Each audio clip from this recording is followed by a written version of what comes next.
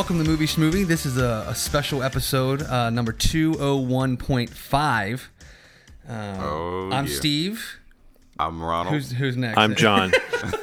and if you couldn't tell, this is a special episode where we are all at our respective homes recording over a conference call just so that we could get together to talk about Thor Ragnarok. Yep. That's like usually where they would cue up like a little clip from the movie. You know, you drop it into it and then it's like, it sounds all sexy and it goes right into the clip. Mm-hmm. Hope you're taking notes, John. That would be really fancy. That would be fancy. It'd be great if we did that. That really sounds like something a producer should be doing. So I guess let's give quick impressions of Thor Ragnarok. And also just how did it fit into what you see as Taika Waititi's directorial career? Coupled with that question, let me know how you think of what you think about the Thor series in general, because that's pretty important in comparison to this movie, especially because the tone is so different. Basically, I think the Thor series prior to this film was probably some of the least interesting entries in the Marvel cinematic universe, in my opinion. I mean, I really like the Thor character, and I really like Chris Hemsworth as Thor, and the Loki character is probably one of the better Marvel villains / characters that we've seen to date, I think, and most people probably would agree with that. But I don't know, there's just something lacking about his solo films. It's kind of fun seeing him in the Avengers, or at least the first Avengers film. He's got a really great, I mean, the casting in all these films are really good. And I mean, I think he's definitely a character that has been cast really well. And I really like Chris Hemsworth, and he's kind of always teeter-tottered on like the humor.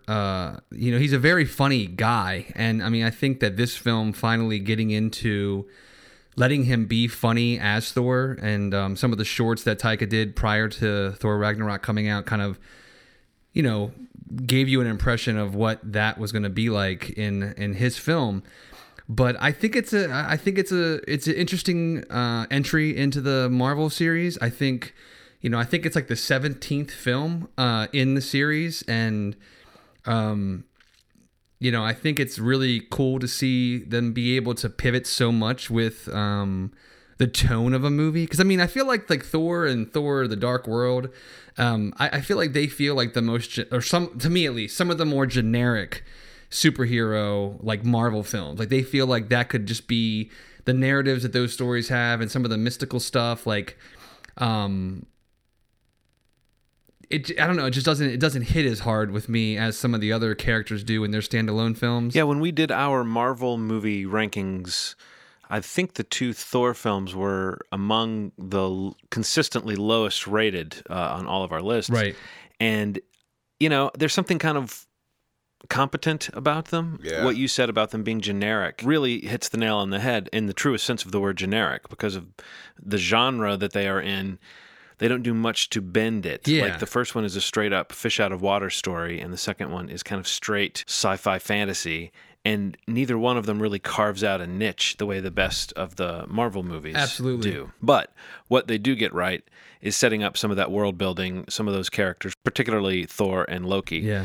As you said. Yeah, and I mean, and it's kind of cool to see. Well, I think it's actually really important outside of like what I think about the Thor movies at all. I think it's a good thing to see. We've always talked about kind of like the Marvel, like, kind of giving a movie to a director, kind of picking interesting people to make their films. And while they have a lot of control over the movies, like, you can definitely get a sense, like from the Guardians films, especially, that they're hiring these people that have a vision or have a tone to them that they can bring to their films.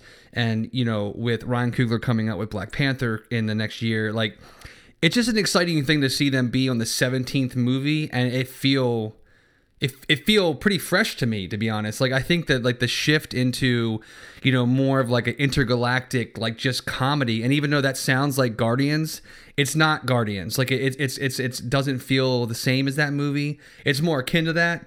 But I mean, I think taking a character like Thor, who, you see in these prior two films, and he's got moments of humor and self-awareness and things of that nature, and kind of just turning it up a lot in this movie and having a lot of humor. I mean, a really, really funny movie. that happens to be a Marvel movie about Thor is a pretty big success, and I think it's exciting to see them be on movie 17. And we always kind of go into this Rotten Tomato conversation, and however you feel about that site, it's an interesting gauge to look at number 16 prior to this movie coming out, and it be Thor Dark World as like the lowest rated movie, and Thor Ragnarok is coming out and it's their highest rated movie in terms of Rotten Tomato scores. And to make that kind of adjustment and to find a way to make a character, more exciting, more relatable, more interesting, and to really play into some asset that Chris Hemsworth brings to the character. I think it's a huge move in the right direction for Marvel, and I think it's and for Thor, and also for the Hulk as well. I hated the first two Thors. I've kind of expressed it before.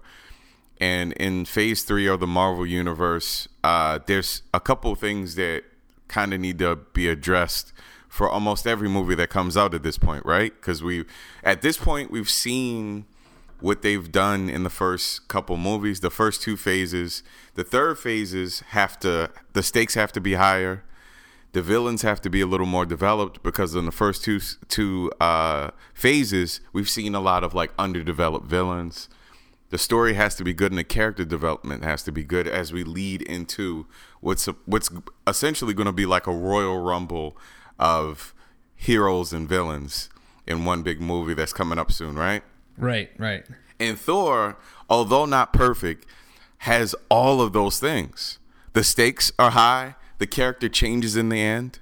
There's something very, very permanent that happens to one of the characters that is very important to the development of the character, which never really happens in any of the prior phases of the Marvel world. There's pretty good character development, and the villain is a solid fucking villain. I mean, and for whatever shortcomings this villain has, whatever Hela has, whatever shortcomings she has, she is a solid villain. She has a good storyline. She has a good base. It makes sense why she exists. And Cate Blanchett is just having a blast. Yes. In that role. Yes. She takes the idea of the Oscar winner slumming in a superhero film and just blows it up. Absolutely. And something's changed about the dialogue from the previous movies to this one. And that's kind of like in the previous movies, you've seen kind of witty banter, which is always cool. And I think we kind of saw the height of that in some of the Avengers movies. But we're seeing kind of the casual conversation between the heroes that we kind of haven't really seen in any of the other movies, that Taika Waititi's kind of bringing in from his kind of, I don't know, he has like this natural dialogue that's kind of innocent and funny and revealing and emotional into a superhero world that feels very natural. And I think that it gets away with a bunch of stuff that a bad version of this wouldn't have gotten away with. Yeah, we were talking the other day about New Zealand humor and how it's different from American humor and different from British humor in a lot of ways. Even though it resembles British humor, it's like it's got the wit and the snap and the cleverness of British humor, but without some of the sort of harshness or nastiness or that whiff of colonialism or snobbery. Yeah, it's perfect. What you were saying, Steve, too, really struck me about how this movie might sound like Guardians on paper, but it's not Guardians. And I would say the difference between it and Guardians is exactly the difference between James Gunn's style of comedy and character, which is fun and pleasing in its own way, and Taika Waititi's style, which is that New Zealand style of just a little bit more unassuming, a little bit more laid back in its approach. Yeah. And I think that just, you feel that through the movie. Right. What really stuck with me after Thor Ragnarok was thinking back on this year and realizing what a fun year it has been for Marvel, from Guardians of the Galaxy 2 to Spider-Man Homecoming to Thor Ragnarok. It's just a lot of big, shiny entertainments that really reach out and grab you. Yeah, man, this phase of the Marvel movies is impressive. Like Steve's saying, it's insane that these movies still wind up feeling fresh, but I think some of it has to do with them listening to the general public, them saying, okay, there were no stakes before. Now the stakes are a little higher. We're getting to a point where like the world's being kind of formed, and and also prior to this, all the movies besides Guardians were on the ground. They were on Earth. Now that we're getting some of the space stuff, we're seeing a connection between everybody on Earth, everybody that's going to be in the galaxies kind of around, and how they're going to merge into a world. We're seeing, characters like Doctor Strange and the mysticism and the magic, which I think we all kind of were sort of hesitant about, just because not doubting them, but a little afraid to see how they worked in magic into this world that didn't have much magic into it, fusing these two worlds together, and it seems to be kind of seamless, man, and it's impressive. So I'm ready for the ride, and there is a connection to Thanos and everything that's happening with the Infinity Stones that doesn't feel like it's forced. So I'm curious to see what happens. Supposedly when Thor Ragnarok was announced, it was said to be a much darker film. And if you'll remember, the last time we saw Thor in the films, it was in Avengers Age of Ultron, and he had this really droopy, dour plotline where he was following ominous portents and going off on this mission that the movie didn't really flesh out. And this was supposed to pick up with that. But once they brought in a director who is primarily known for light comedies, I think that was a big factor in convincing Chris Hemsworth to do the film, because he didn't want to play the stodgy version of the character again, supposedly. He wanted to do something that might let him kind of show his comic chops. From that point, the movie kind of sweeps the board of a lot of the accessories of the Thor movies before that. It kind of deals with Asgard and a lot of the characters there in a way that suggests it's really trying to create a new version of the character for people, and that seems like it has a lot to do with Taika Waititi's vision, which almost seems like Marvel might be responding to the criticism of their house style being kind of samey from movie to movie. And already between this film and Black Panther coming up in February, we have two very different looking films. Is it possible that Marvel's a more director friendly studio than previously thought? It's a good question, John. I mean, I think the first thing that comes to mind is just that I think that I can't not think that there's like a conscious effort to have like more of a variety across the movies. Like I feel like I keep kind of coming back to this idea of like being on like movie 17, and while a lot of the Marvel movies have different tones, and like we can talk about like Ant-Man and even Doctor Strange, like I guess those two come up immediately in my mind only because they feel like the most diverted films from like the traditional, like, I don't know, like Captain America's and Iron Man's, and even the Thors. Like, I think it's just, there's got to be a conscious effort to like say, okay, like these characters have unique things about them, or there's a unique voice that we want to find for these films to kind of like take over for this character. And whether that's James Gunn or if it ends up being Ryan Coogler or even Taika, like it's got to be an idea to say, like, we need to start developing more tones to these films so that it's not 3 movies coming out in a year or 2 or whatever it is any given year, and they're all pretty much like not the same movie, but they feel like the continuation of like the movie you saw 5 months ago. Like these still feel connected. There's still references, and you still feel like they're playing in the same on the same playground. But I think it's important to kind of keep things fresh and to keep people wanting to come back, because people always talk about kind of being like burned out. I mean, we've talked about being burned out on like superhero movies, and like yet we'll see every one of them. But it's a lot more encouraging to want to see more of them when you start seeing trailers like the one for Thor Ragnarok and the one for Black Panther that just look so fresh and different, and like there's something different tonally or aesthetically about them. And I don't know, it can't not be a conscious decision to say we have to keep it fresh, we have to mix it up, we have to bring in new audience, we have to capture new viewers, we have to keep this MCU going. I mean, as a business decision, but also just as a creative endeavor for people, like Ryan Coogler and the Russo brothers, and like guys that are coming up into these really, really big platform films, really from, relatively small films prior. I mean, you're talking about Taika coming off of The Hunt for the Wilder People, like, which was, I think we all loved that film, and it was on some of our best of lists. And you go into Thor Ragnarok. I mean, like, it's just a really interesting decision. And they obviously know what they're doing, and there's got to be some conversation being had about finding these voices, finding this vision to kind of mix things up, keep it fresh, and keep people wanting to come back and see these characters over and over again. I read somewhere that Taika Waititi said that Thor Ragnarok was a Thor reboot without recasting Thor. Totally. It's pretty cool. I think Marvel has the ability to. It's kind of criminal, man, what they do. It's how they make movies like Ant-Man and Doctor Strange feel like indie movies in this universe, despite being made by big company. You know, it's Disney. Right. It's Disney putting out these films. It's a small crime that people don't. It's you even think about the movies differently. When you think about Ant-Man, when you think about Doctor Strange, you don't even think about them in the same way that you think about Avengers or Spider-Man. And yet they maintain a quality. They have legs. There's something about the approach to them, the way that they even market them, that's purposefully done to make it feel like it's sort of like an indie sort of feel to it, outside of everything that's happening, the main stories. Sure.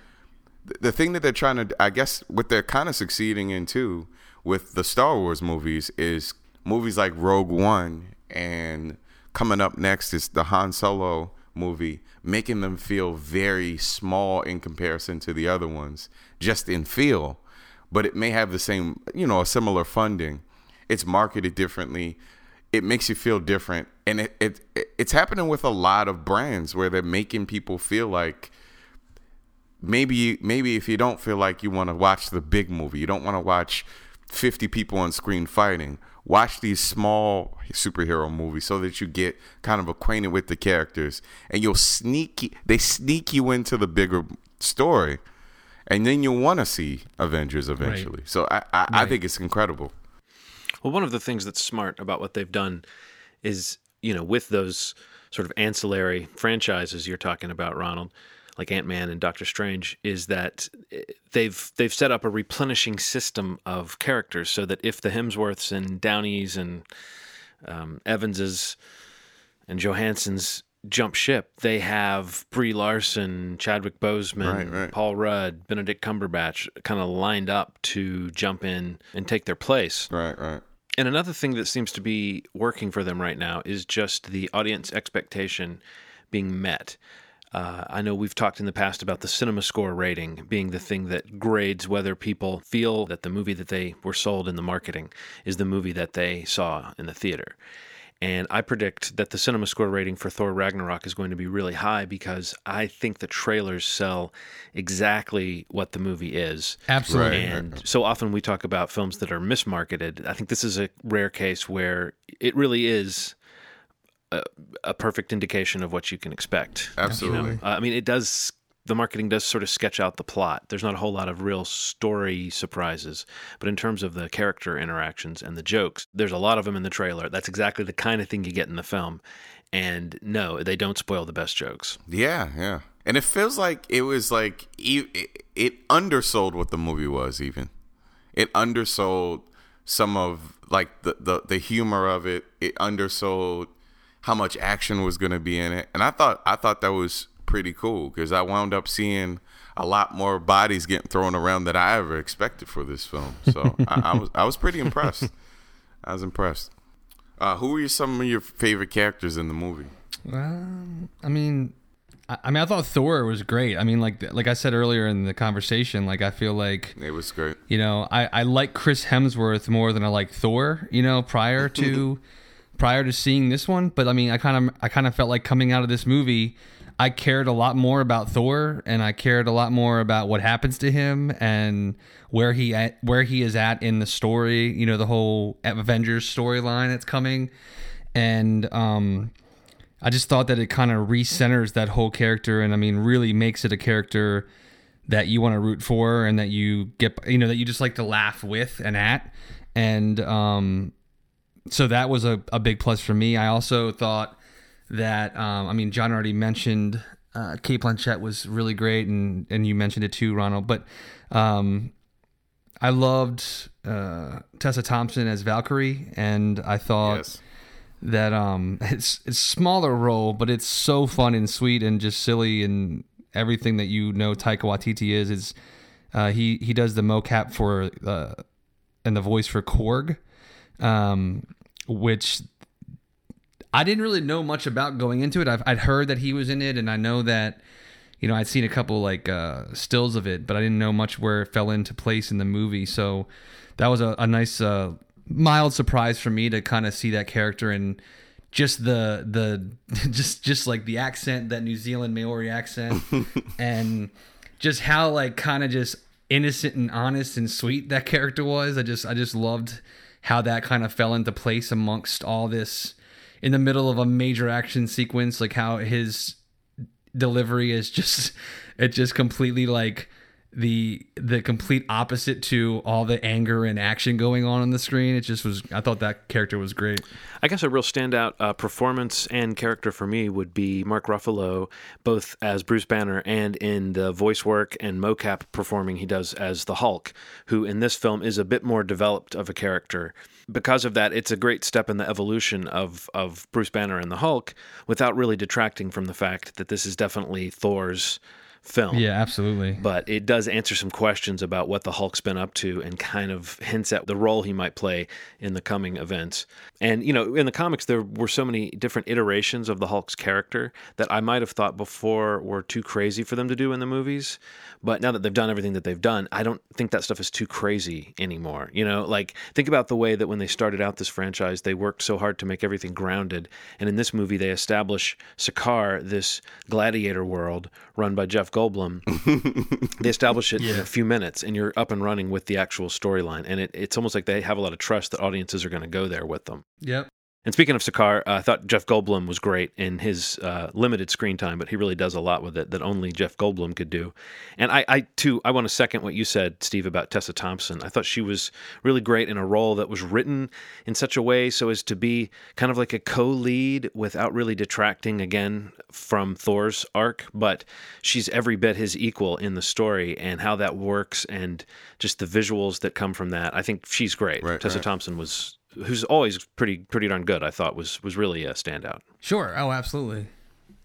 She was great in it. What about you, Ronald? I'd say, man, it's a toss up between Thor and the Hulk, but I'll definitely say the Hulk is probably my favorite, just because, I mean, I've seen moments of genius with Thor at times, but I feel like The Incredible Hulk has the longest stretch where he was a dry-ass character. I didn't hate Edward Norton's version, but this does feel like the most developed version of the Hulk that I've seen so far. And him balancing the humor with the seriousness of kind of dealing with this conflict that exists within him was handled in a way that I just had never seen before. He felt like a little kid also, which I thought was really cool, but also an adult. So I don't know. I think he's probably my favorite. So I guess we could say that we all liked it. Is that? It's just pure fun, and it shouldn't be that noteworthy to see a movie that just tries to be pure fun and delivers. But it is pretty noteworthy to see it done as well as this. Yeah. And with as much heart and with as much humor. It's a 2 hour and 10-minute movie that does not feel long or bloated, which is pretty amazing. I did remember reading back in the summer that it was supposed to be an hour and 40 minutes long, and it was hard to picture that in the age of these, tentpole franchise entries that usually hover around 2 hours or more. Yeah. And sure enough, once it finally came out, it was 2 hours and 10 minutes. So I don't know how an extra half hour got added back in, but I did read that supposedly all the scenes they added in or put back in from that edit that was 30 minutes shorter, they were all jokes, that not one of them was a key plot scene. Oh, wow. So that does indicate that perhaps the studio saw what they had and was leaning in. And I think that's a great thing to have a movie that just really knows what it is. And for me, it never felt slow. I did not feel like it was 2 hours and 10 minutes. Right. I want to see it again. Yeah, it's definitely the kind of thing where, like John said earlier, I mean, if you were into that trailer at all, the movie is that trailer and then some. I mean, it's you are buying the ticket for that. There's no hoodwinking going on, and as many jokes as there are and comic beats as there are in the trailer, there's more in the movie. And not to undermine that there are some gorgeous action sequences as well. So don't feel that it's just like this comedy with a couple battles, but there's some amazing. We talked after the movie. There's two sequences that I think John. I don't know. Somebody said it looked like a painting, like a moving painting, and they really do. It's just these epic wide shot, like, you know, slow motion. But I mean, more than just slow motion. They're just gorgeous, and it feels amazing to finally see Led Zeppelin's "Immigrant Song" used in a movie somehow, like in this way. It's just like the perfect. I don't know, like that sequence is like the sequence for me, like. Walking out of the theater, that was like kind of painted in my brain for a little while, and I just kept seeing that over and over again in my head. And I kind of want to watch it again, if anything, just for that one scene.